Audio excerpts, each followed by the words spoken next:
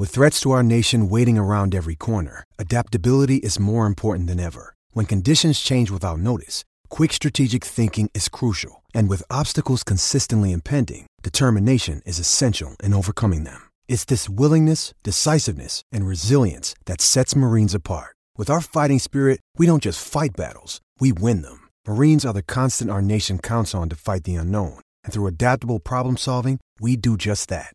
Learn more at marines.com. The Detroit Tigers, hoping to cut off any chance of the Indians adding to their lead on Sunday, pulled their infield in against Franmil Reyes. No, it didn't work. Cleveland padded their lead to finish the sweep, partially courtesy of Franmil Reyes. However, at the end of the inning, for some reason, all four quoted Ace Ventura.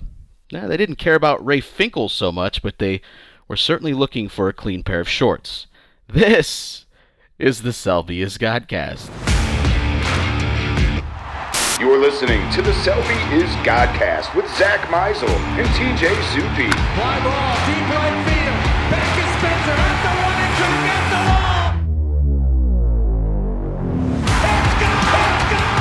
Subscribe to Selby is Godcast on Apple Podcasts, Spotify, or wherever you listen to podcasts. Unbelievable.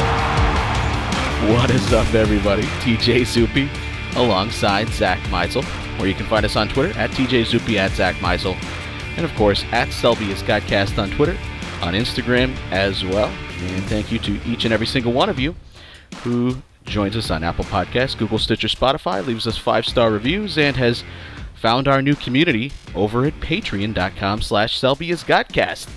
Gosh, there's just so much to get to now to begin the show. We got so much to touch on, so I'm glad I can get through that. And I'll kick it to you, or you'll just take care of the rest of the show. All right, so Emmanuel Clase throws really hard. The Indians' pitching is still really good. Franmil Reyes hits homers all over the place, and we're going to talk to Nick Sandlin. All right, that's it. Well, without further ado, no, actually, we are going to chat a little bit about what we just saw, look ahead to the week that is coming, and talk about what we could have in a few moments, depending on some outcomes of some games that are currently still going as we record this on Sunday, late Sunday evening. Could be talking about the first place Cleveland Indians getting ready to battle the Chicago White Sox. That's not how this is supposed to go. The Indians aren't supposed to be 5-3. Their offense is terrible, and the pitching is going to be the only thing that keeps them in games. And, well, I think some of this you have to keep in mind. The quality of the competition hasn't been spectacular right out of the gate, but that's certainly not the Indians' problem. And to their credit, after stubbing their toe a little bit initially, they're now 5-3 as they head into the week. 5-3, but you see the formula, right? The pitching is still elite. I think the Tigers had 13 hits in the 3-game series.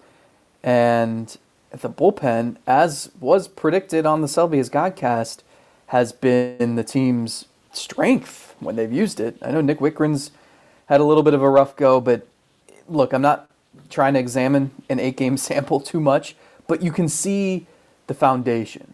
Clase looks totally dominant. Karinchak might be erratic at times, but you know what he brings to the table.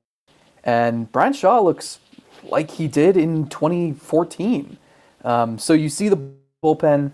We know the talent in the rotation. And as we alluded to last week, the Indians were hitting the ball hard. They weren't being rewarded for it.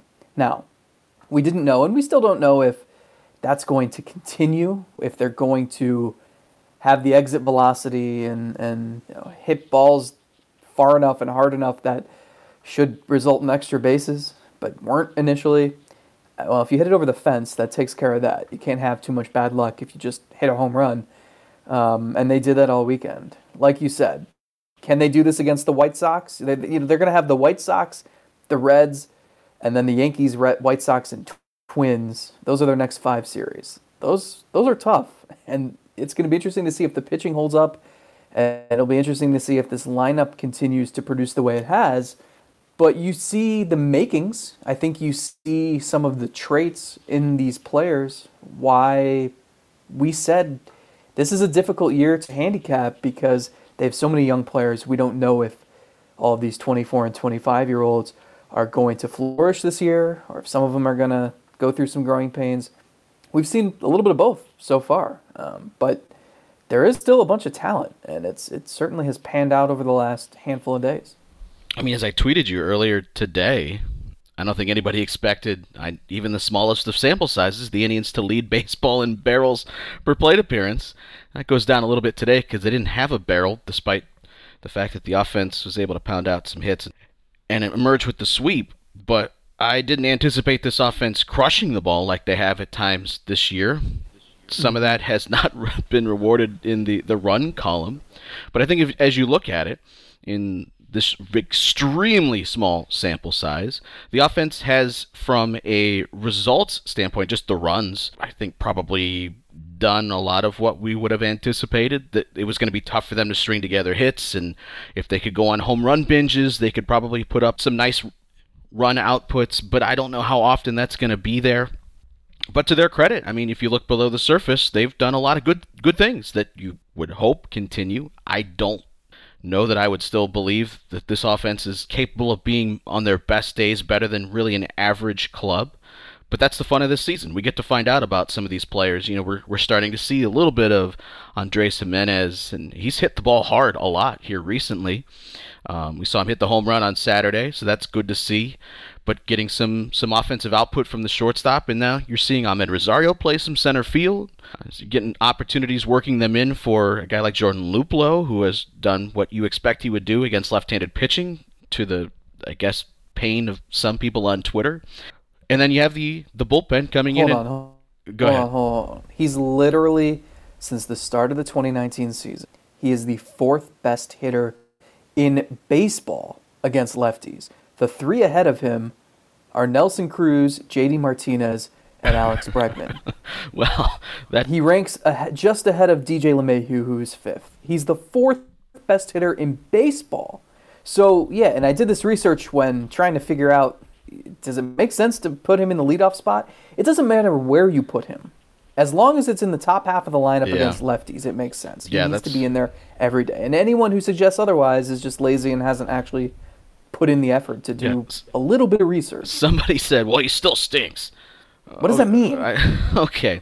And I know this is just lashing out because you get frustrated with this team sometimes, and I get it. I mean, there are a lot of reasons to nitpick and even more deeper than that, have some very serious criticisms about this club and the way that they've operated in the past several years. I'm just surprised we have any time to talk about Jordan Luplow and his ability to hit left-handed pitching. It just doesn't seem like it would be anywhere near the list of complaints that I would have. And hey, if you're right someday and he stinks and he's still getting opportunities, then yeah, you can add that somewhere near the top of your list. That ain't a problem right now. And the fact that we're even spending any time discussing it, I don't get it. But okay, we're here to inform when we can, and we've both pointed out, getting Jordan Luplow as many at-bats against a left-handed pitcher, that's a good way to go about creating some offense, if you look at the way that his track record would suggest he would perform against southpaws. And there's been a lot of criticism of Terry Francona, how he handles certain things in the bullpen, how he handles lineups and bunting, and some of that is warranted. But I'll give him some credit. I think he's been very proactive in how he's gotten some players to the plate to take advantage of some platoon advantages and mixing the lineups to begin the year, where it's not always easy to do that because you have off days and they've been broken up facing a lot of left-handed pitching. But we both said that the at-bats can be there for guys that we have to find out about. And really, my only complaint is Ben Gamble. And that's been about it, because everywhere else, I feel like you've got to find out and put some guys in some advantageous spots. We've seen that. So credit to Terry Francona as far as that goes. Yeah, I'm with you. Especially against right. Like, the center fielder doesn't need to hit first just because Luplow's doing it. And this goes back to, like, when Mike Freeman subbed in for Jose Ramirez for a couple games last year, and he just stuck Mike Freeman in wherever Ramirez was hitting, whether it was second or third or maybe fifth or something. Like, it doesn't have to go that way. And I think, especially the way Franmil Reyes is going right now, and he said he's just having the time of his life at the plate. I mean, he hit 3 home runs over the weekend, 1 to left, 1 to center, 1 to right. And can we talk about his wheels going around first base? This dude looking like a truck going downhill without brakes on his way to hustle into second for a double. I mean, that was incredible. All gas, no brakes. And he when he's going well, I mean, the pitch he hit Saturday night out to right field, which technically was the second one because one pitch earlier he hit one that sailed a few feet wide of the foul pole, and then you never see a hitter come back on the next pitch and actually hit one out, unless your name is Bill Selby or Jose Ramirez did earlier in the week. But Reyes, like, he says his timing is so perfect right now that he's got he's afforded himself a lot of time to be able to recognize the spin and what pitch is coming his way. And that's key. When you go up there and the game is slowed down for you, and that's when it feels like you're hitting a beach ball. And even when he's not hitting home runs, I mean, he contributed. He's a big part of the offense on Sunday. So I guess my long-winded point here is, against righties, like, I hate that. Do you really have to get Ben Gamble more at-bats than Franmil Reyes, who's been, like, your hottest hitter? Yeah. No, we both talked about that. Or even Ahmed Rosario, who led off Friday night or Saturday, one of the games, against a righty. Like, he's much better against lefties. So they just need, this is going to take time. You're not going to have your ideal lineup the first week of April. I recognize that. This every single year, the lineup looks totally different at this point in the season than it does a few weeks or a few months from now. But it's the quicker they can find out what works, the better. And I think they have accomplished that maybe more quickly than I would have thought coming into this season. Yeah, and we don't want to get too carried away because it is a 5-3 stretch against two of the lesser teams in the American League. I mean, Kansas City, you anticipated they would be a little bit better. Detroit, as we've talked about, look like a fun squad that will be dangerous perhaps in a couple of years. And they've got some good young pitchers. They're looking for some offense, but they're still going to find themselves somewhere near the bottom of the American League standings when this season is all said and done. So how do you know that? We preface because I saw Nomar Mazara throw the ball all around the yard. So it looks like me, as I told you, looked like me playing World Series Baseball 98 on Sega Saturn, just like launching it towards the plate.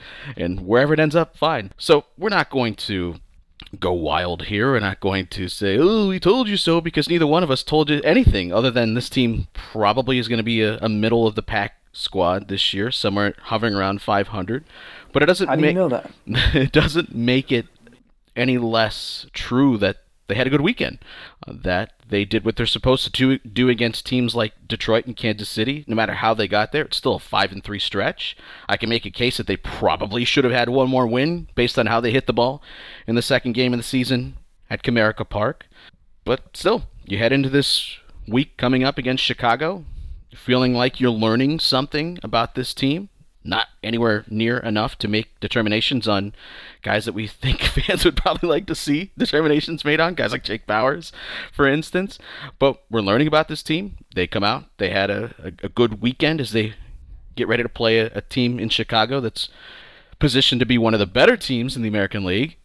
No response as to how we know that. How do you know that? And the other thing, Zach, is we're learning a little bit about this bullpen that we didn't know coming into the year exactly how they would be deployed. We had a pretty sneaky suspicion, I think, that we were going to see the back trio sort of utilized in all different sorts of ways and not necessarily tied to different roles. And that's pretty much what we've seen. But I feel like we learned something about Terry Francona's trust level in his relievers and how he is going to utilize them as you looked at the way Sunday unfolded. So I think I said a couple of weeks ago that this season, look, you're not going to have pennant fever, especially in April. But in some ways, it's more interesting and fascinating to follow than the last few seasons because there's so much we don't know. And so you're going to have disappointments, guys who maybe you expected to perform, expected to develop on the fly and don't. You're also going to have some pleasant surprises. And already, we all knew Clase could throw really hard. We knew he had good stuff. But that was it. We had never seen it in action in a game that mattered. And so we've seen him now a few times, and it's appointment viewing. I've talked to a few coaches who have said, like they're supposed to be watching Clase's body movements, or they're supposed to be monitoring what's happening in the dugout or the bullpen, and they can't stop themselves from looking at the radar gun constantly. And I think that's what everybody in the ballpark everybody in the press box, everybody at home is doing the same thing. You're looking to see what that radar says. And all right, is it going to be another 101? Is it going to be 100? Oh shit, he only threw 98. What's wrong with him? He must be hurt. So it's been really fun, and it just looks so effortless. And it's not even just the velocity, because the hitters will even tell you, what's the difference between 98 and 100? I mean, you close your eyes and you swing. But it's the movement. It's if you're a lefty, it's coming in at your hands and it's plunging toward the dirt a little bit. If you're a righty, it's tailing away from you. Then he mixes in the slider. The slider is so much better than I even realized. That thing, he threw one against Kansas City, I think, that just dove toward the plate. And, the key, if you can tunnel those two pitches, how on earth are you supposed to hit it? And if you make contact, it's not going to be solid. It's going to hurt like hell, and you're probably not going to be rewarded for it. So, yeah, he's been incredible. It says a ton that Terry Francona trusts him with the game on the line in the 8th or 9th inning. It's a one-run game. You got the heart of the other team's order up. Even if it's Detroit or Kansas City, it's still their best hitters, and he's the guy you want on the mound. And he's 23, and the Indians still don't even know him that well. That says a ton. We've seen it takes time to earn trust from Terry Francona. So, I've enjoyed watching the mixing and matching here, where one game it's Wickren in the 9th, because that's the lowest of the leverage situations between the 7th, 8th, and 9th. And today it was Wickren in the 7th, because it was the bottom of the order, and you wanted to save Karinchak and Clase to face the tougher hitters. They have worked this really well so far. I think it's helped that Brian Shaw is throwing hard and seeing results. I know he gave up a home run the other night, but he's looked pretty good so far. We haven't even seen Phil Maton. We know he's got good stuff. So it's off to a really good start. And when you combine that with a rotation that Bieber, Plesac, and Savali look like they're in midseason form, ready to throw 7 quality innings every time out. But there's going to be some hiccups and some uncertainty with Logan Allen in the 5th spot, which Tristan McKenzie will start on Monday night in Chicago. Those guys aren't going to go 120 pitches.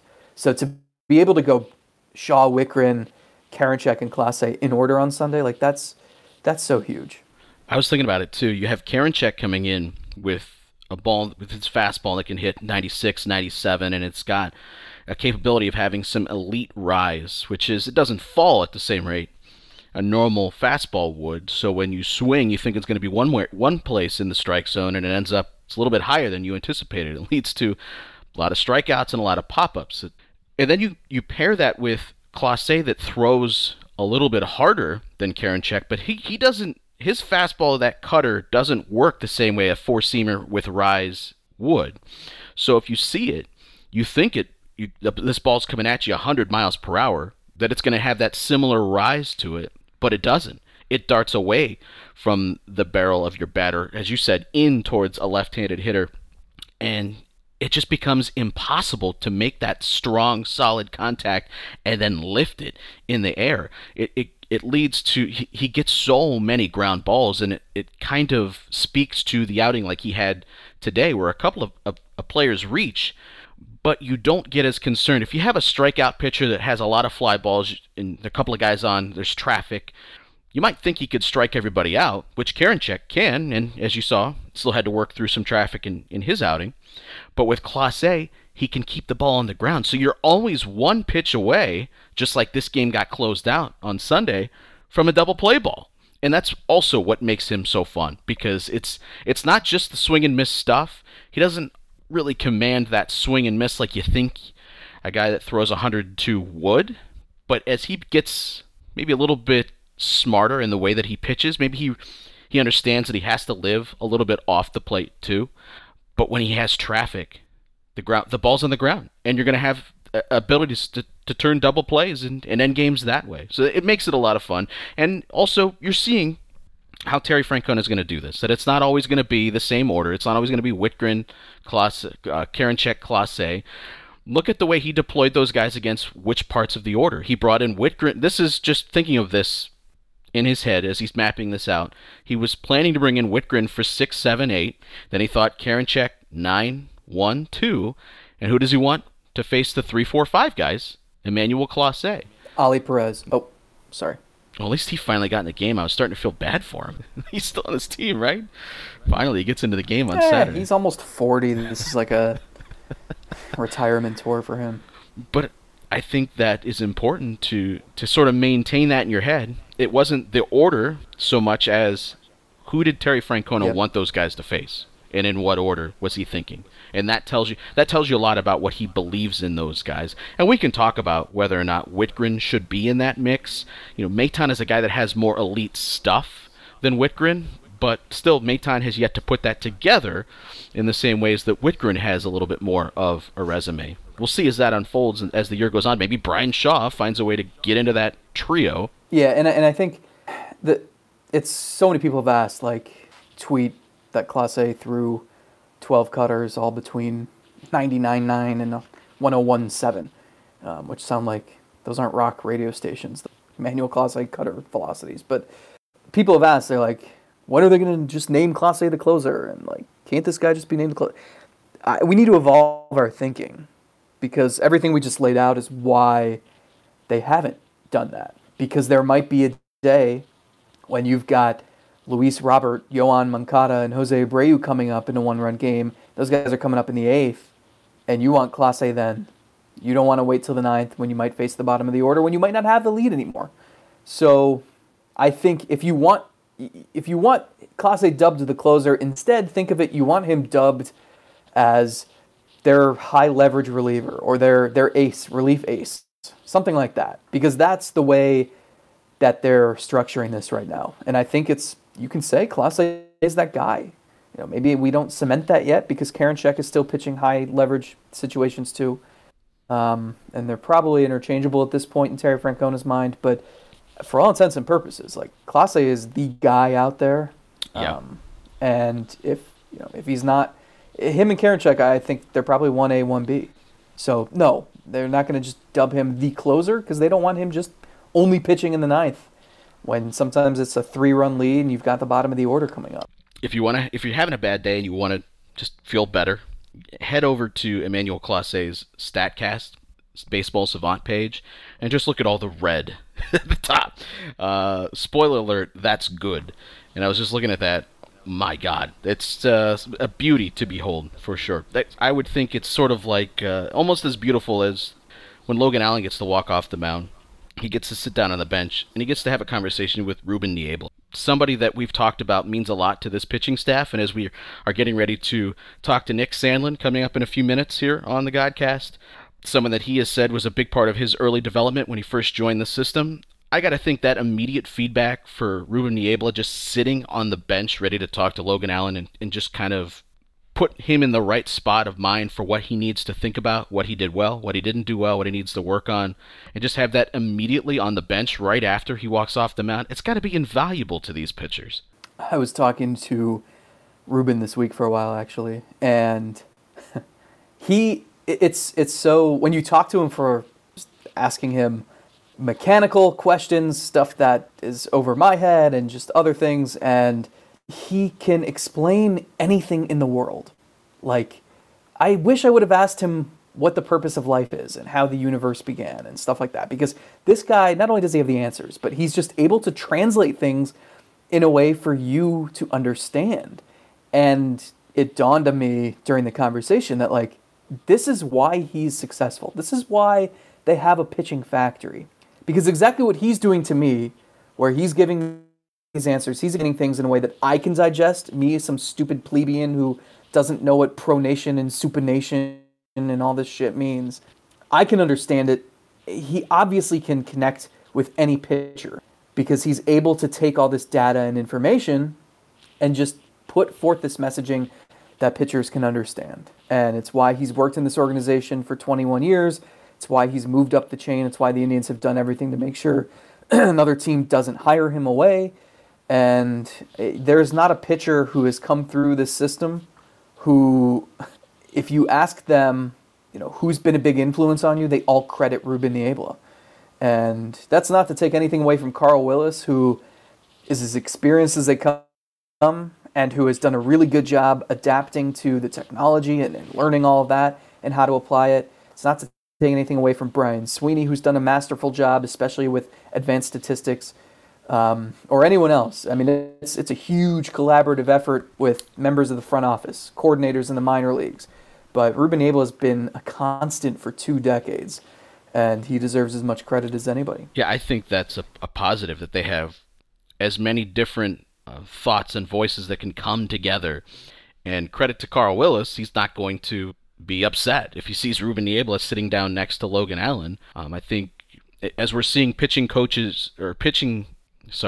as we're seeing coaching staffs evolve, you have so many different guys now on the bench that all have something that they specialize in. And Ruben Niebla is so multi-talented, but I think for a pitching coach like Carl Willis, it's also delegation and knowing, when you need to step in and say something, when you need to let somebody else who has a specialty in a certain field can also step in and be able to say what they need to, or come at you with data or whatever the case may be. So they've got a good mix of everybody there in the dugout. Clearly it's working, and that's part of the reason why I'm excited to talk to who we've got coming up next. Part of the reason why I like this show, Zach, is we all have different areas of specialty. You bring such a cynical view on everything, and then I'm just here for movie quotes. So that's that's not the roles we're playing. I like to think I'm a pretty positive person. Yeah, sir. You jackass. Sure you are. But I am excited because we get to do something a little bit different on this podcast. We don't do a ton of interviews, but we got a chance to talk to Indians prospect Nick Sandlin. I actually have a question about this. Okay. Is this our first player interview on the podcast since our sit-down gathering with Bill Selby and Holbert Cabrera? Yeah, I think so. Wow, that's some elite company. Yeah, well, I mean, do you count when Rick Manning yelled at us in the dining room for sitting at the table that they wanted to sit at? Do you count that as a player interview? No. Okay, well, then if not, yes, that'll be the case. I don't know if we'll be adding more player interviews to the mix. A lot of that depends on what you guys want. But I'm super excited that as this podcast grows and continues to evolve, we get to do different things. Every single episode, I'm hoping, is a little bit different than the past one you listened to, and that's why this one will be a little bit different as we now sit down and talk to Indians relief prospect Nick Sandlin. It's the Selby is Godcast. TJ Zuppi alongside Zach Meisel. We are joined now by a man the Indians selected in the second round of the 2018 draft. He's now one of the top Cleveland relief prospects in the system, and we could be seeing him very soon. He's Nick Sandlin. Nick, first of all, let's start with the most pressing topic. You're working your way back from the forearm surgery of 2019. Would you say that you're pretty much all the way back to being you now? Yeah, definitely. Got to pitch last summer at the alternate site, and that was good for me to get over the hump from the rehab perspective, and been feeling good since then. So definitely good to be back and not have to worry about the health aspect for the time being. You and I were talking a little bit before we started this. Just how nice is it to be in a place where you have some new scenery in Columbus? You actually get to see something different than just being at the alternate site every single day. Yeah, this alternate site's a lot better than our setup last year. I think they probably learned from it that it was tough for guys to just play the same people all the time and not play against outside competition. So the fact that we just get to play other teams right now, you just really missed that team aspect last year, and being able to compete in a game format. So it seems like it's going to be much better this year.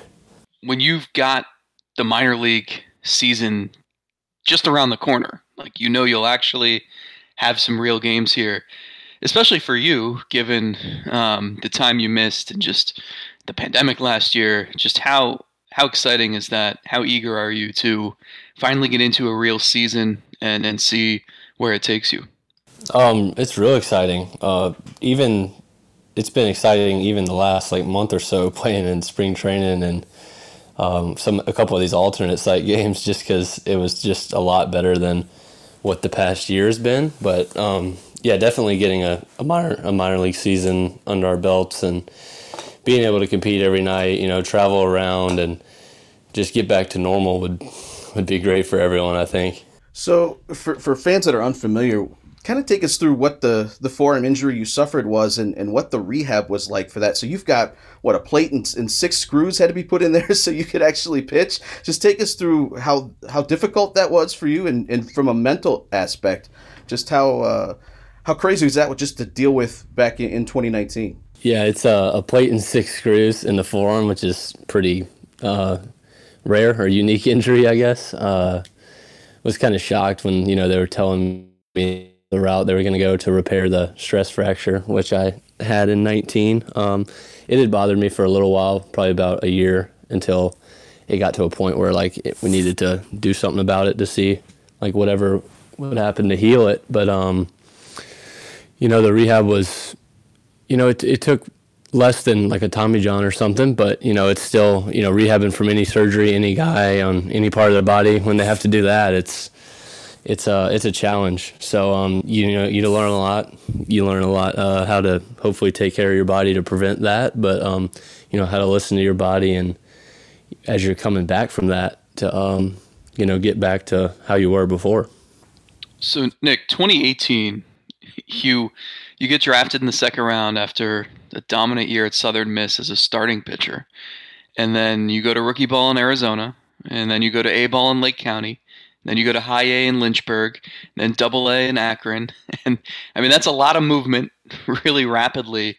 And I know there was even consideration from the organization just to keep that going. Just, was that year a whirlwind? I can't even imagine being in that many different places and moving up that quickly in that short of a period of time. What was that like? Yeah, I would say a whirlwind. It happened pretty quick. I was traveling around different teams and stuff, and getting to meet new people and people I haven't played with, while trying to get to learn how things work in pro ball and stuff like that. But I'm glad I did it. It was easier to show up to spring the next year and you kind of knew everyone, compared to not seeing a lot of the players at different levels and stuff. But yeah, it was fun. I was just trying to compete, keep my head down, and see where I'd end up. But definitely glad that that was the way it worked out at first.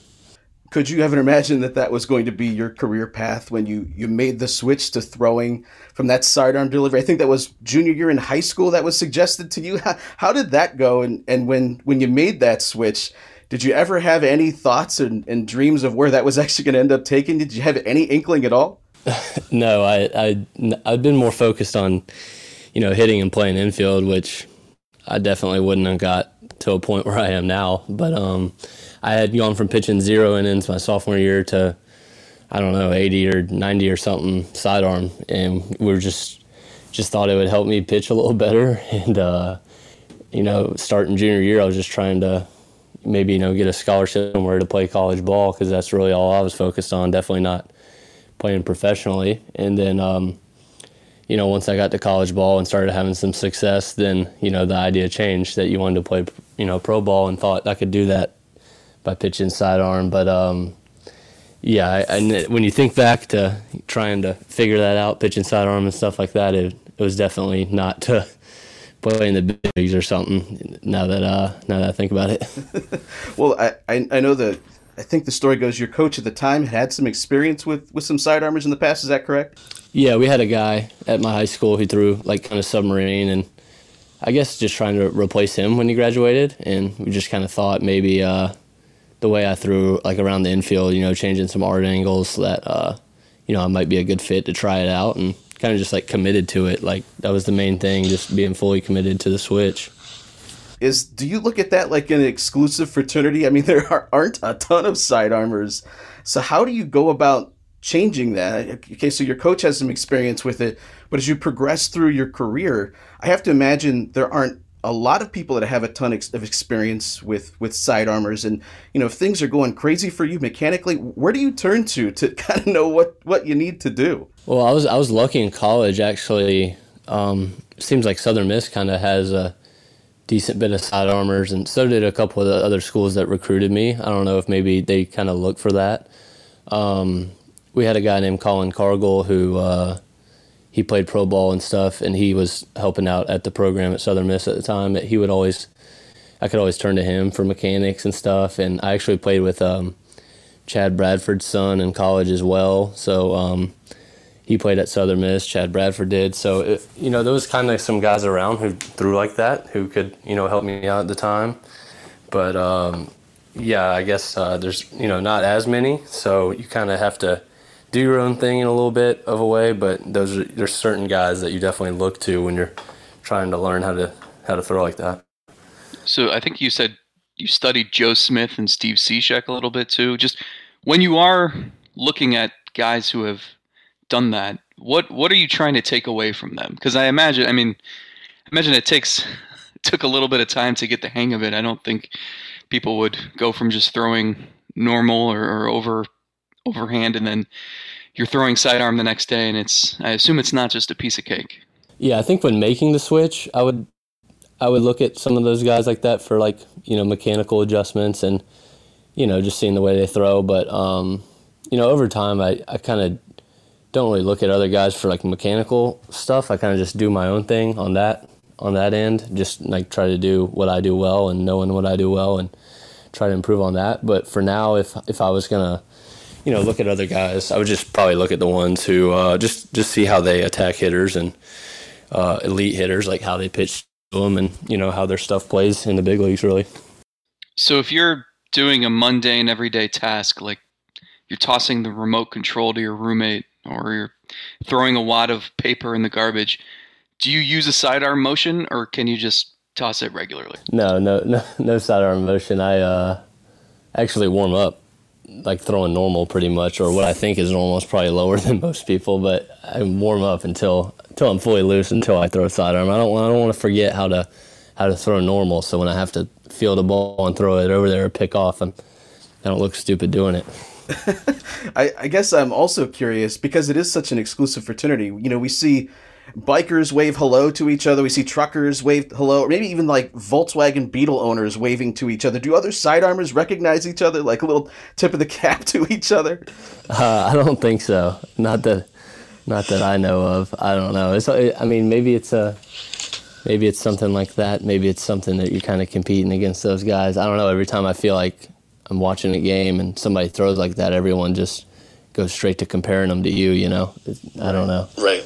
But for you, throwing from that motion, there's so much discussion now and so much data, and pitch development has become such a huge part of the life of a pitcher now. And for the Indians to get so much credit for what they do, developing pitchers, we see it in the major leagues now with their starting rotation, now all of these young relievers coming up, including yourself.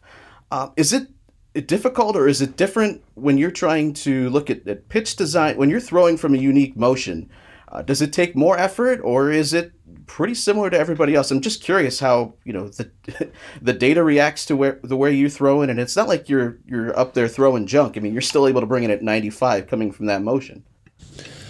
I think everyone's different when you get to breaking apart the data and seeing what your pitches do and stuff like that. I think one interesting thing, you can kind of compare curveballs to sidearm sliders because it's a similar, basically it's just tilted, it's like a tilted curveball for me from the way it comes out of your hand. But like I said, everyone's pitches are different, even if they throw from the same arm angle and stuff. So, with the Indians, they really just do a good job of letting you know what you do well and how your pitches act, and then you can kind of go from there and build on your strengths. Is there anyone in particular, whether a coordinator or a coach, who you've leaned on? I know everybody seems to answer this question with Ruben Niebla, but I know there are tons of people in that organization and they all collaborate. Is there anyone who's kind of helped you in particular? Like you said, there's tons of people who are really hands-on with us. When I first got drafted, Ruben and Matt Blake were the coordinators, taking us through a bunch of that info and, teaching us that. And over the past I guess year, Joe Torres and Joel Mangrum now have done a good job as being the coordinators, just, taking over that role and, staying involved with each and every pitcher. It seems like they're really good at, because I know there's so much information, right? And it seems like they're really good at just communicating it and then relaying it to you guys in a way that's easy to understand. Is that kind of what's behind like the witchcraft and how they're able to really connect with pitchers and put them in such good positions? Absolutely. I think there's certain people who could get caught up a little bit too much in it, or maybe get into details where a guy like me might not even understand everything that they're trying to tell you. Because I mean, you could look at the stuff forever, but they do a good job of translating, how you're going to use the data and the info, and take it in the game to help you get guys out. Do you feel like, because we have so much data now, and I think for hitters it's a little bit more difficult to make similar leaps the way that pitchers are, but we're really in an era now where we're seeing guys create such elite velocity, maybe even guys that didn't have it, but they're able to add an extra tick or two to their fastballs with the way that we're able to study the pitch, how it moves with the cameras and the numbers. Do you feel like there's been no better time to be a pitcher than right now? Oh, absolutely. It's kind of like guys have an advantage right now. Just like you said, that pitchers can have a lot more of the technology kind of goes to our side compared to hitters at this point. But, yeah, it's crazy what some guys have been able to do and improve on. And, I mean, you turn on any game now and you just see some nasty stuff being thrown, to say the least. Well, what's the key for you to throw to reach up to 95? Guys talk about, keeping their leverage and staying over the mound and all the different things you've probably heard since the dawn of time for you holding a ball on the top of the hill. But just for you, when you have that unique delivery, how do you maintain velocity and still keep it, in that 95 range? And on top of that, do you think you're able to add more to that as your career progresses? Yeah, I hope so. I'm still gaining velocity like each and every year. So, I mean, I hope it keeps going this way.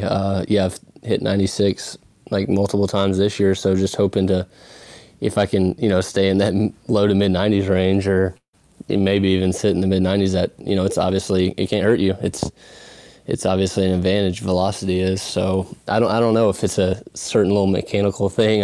That's not really what I attribute it to. It's just, I keep putting in a lot of work in the off season, and I've put in a lot of work to come back from rehab and stuff, and just to see that the velocity has gone up since.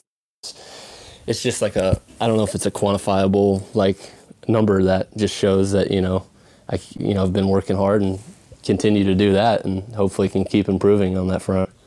Speaking of velocity, we've seen Emmanuel Clase pitch a few times now since the regular season started, and I say we've seen him pitch, but it's impossible to actually watch him because we're all just staring at the radar gun, I think.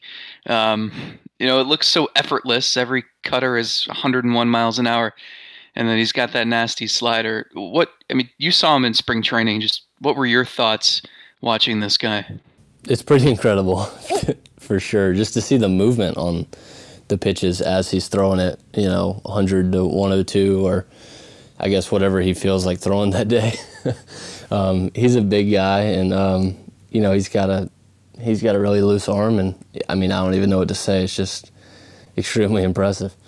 Do you enjoy watching you're coming up with a lot of these young arms in the system? I mean, Karinchak and Clase are right there, but even beyond that, just watching some of the stuff that you guys have currently in the bullpen in the minor leagues, just how much fun from a teammate perspective is just to kind of see all the different looks that this organization has brought together. Pretty cool. Like, as a pitcher, just to be able to sit back and watch that, it probably wouldn't be as fun as a hitter, but we definitely have a lot of guys with some really good stuff. And, like I said, you can turn on any game now and see some nasty pitches, and it's the same thing, at any spring training game we have, or backfield game, or alternate site game. So definitely makes it more entertaining if you're not throwing to the 8th inning or something, you get to watch some guys throwing 98 or whatever they got that day.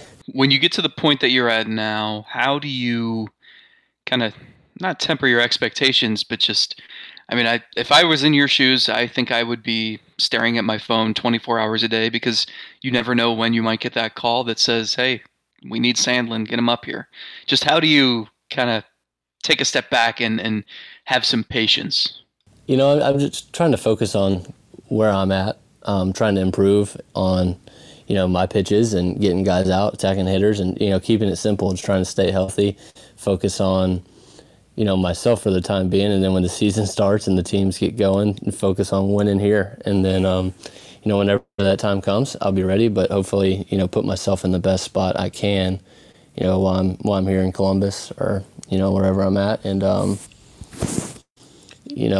mentally, I feel like I'll be ready for whenever that time comes, but just trying to focus on taking care of everything physically.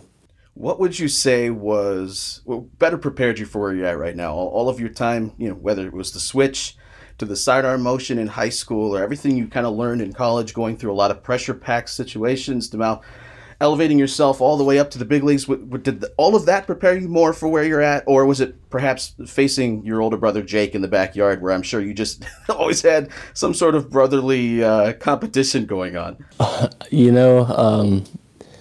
The whole way up, growing up, being around the field with Jake and stuff was awesome for me, just to see, all the baseball that was out there. I wasn't shocked when I got to any level or anything, because you'd kind of seen him go through it before at, the high school and college level and all that. And, lucky to be around good programs, winning teams and stuff, growing up through high school and college. And it was obviously a good experience to play with Jake in college. That was probably the coolest moment. Yeah. So baseball career, I'd say. I was just going to ask about that. What's that like? He's a senior, right? And you're a freshman. Just what is that experience like, showing up to the ball yard and playing with your brother, where I think I had read at one point maybe you'd served as his bat boy, and then now you're on his college team. I mean, that just has to be pretty special. Yeah, so it was the first time I guess we'd been on the same team, because he's 4 years older than me. So like he had graduated high school right before, and he's supposed to graduate college right before, but he had he was at a different school and had a medical red shirt his first year, so he was a fifth-year senior. And weird how it worked out. I mean, it was the summer before me going to my freshman year of college. I kind of just called our hitting coach and was like, I mean, do we need an outfielder? And I knew he was eligible to transfer immediately, being a grad transfer. And he was I guess kind of thrown off by it, but then he made some calls and to people he knows that also knew Jake, and they were kind of just of course, yeah, it'll work out, and it really did. Does he still help you as far as just managing where you're at, even today? Yeah, I mean, he coaches high school now and stuff. I would say he's more on the the hitting end, but he helps me with just his support, just like the rest of my family and stuff, and they're always keeping up with me, checking in on how I'm doing, and definitely good to have that support. I'm curious if you could go back now to your freshman self in college. Of all the things you've learned, if you could go back and give yourself some past advice to help you kind of navigate where you're going to get to, what would you tell yourself? Oh man, I don't know. That's a tough one.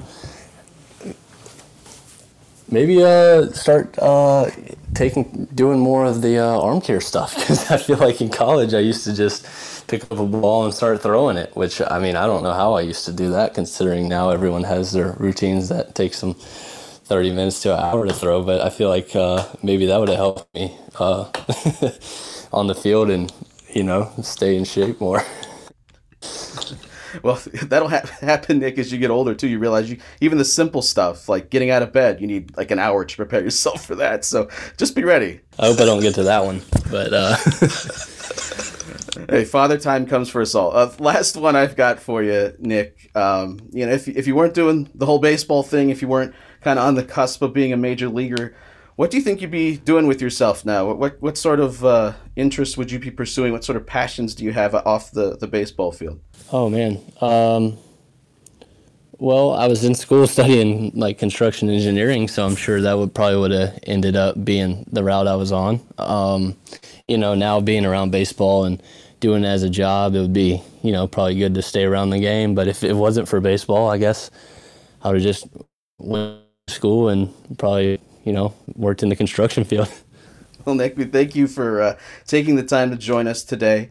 It was a lot of fun to talk to you. We hope to have some future conversations, maybe after you get that call to the major leagues. And we're looking forward to seeing what you got. All right, well, I appreciate it, guys. Y'all have a good one. All right, that'll do it for this week's episode, or at least the Monday episode here of the Selby is Godcast. Thank you again to Nick Sandlin for joining us here on the show. You can subscribe, Apple Podcasts, Google, Stitcher, Spotify. That's where you can find the free weekly episode that we do pretty much every single Sunday, Monday, somewhere in that category. And if you want even more Selby is Godcast goodness showing up in your podcast feed, we do a midweek episode now. Find us patreon.com/SelbyIsGodcast. We thank each and every single one of you that have joined our little exclusive community, and you can be part of the now hundreds of people that have joined us over at patreon.com. Again, thank you to each and every single one of you. So, until later this week, for Zach Meisel, I'm TJ Zuppe. We're out of here. Have a good week, everybody. See ya.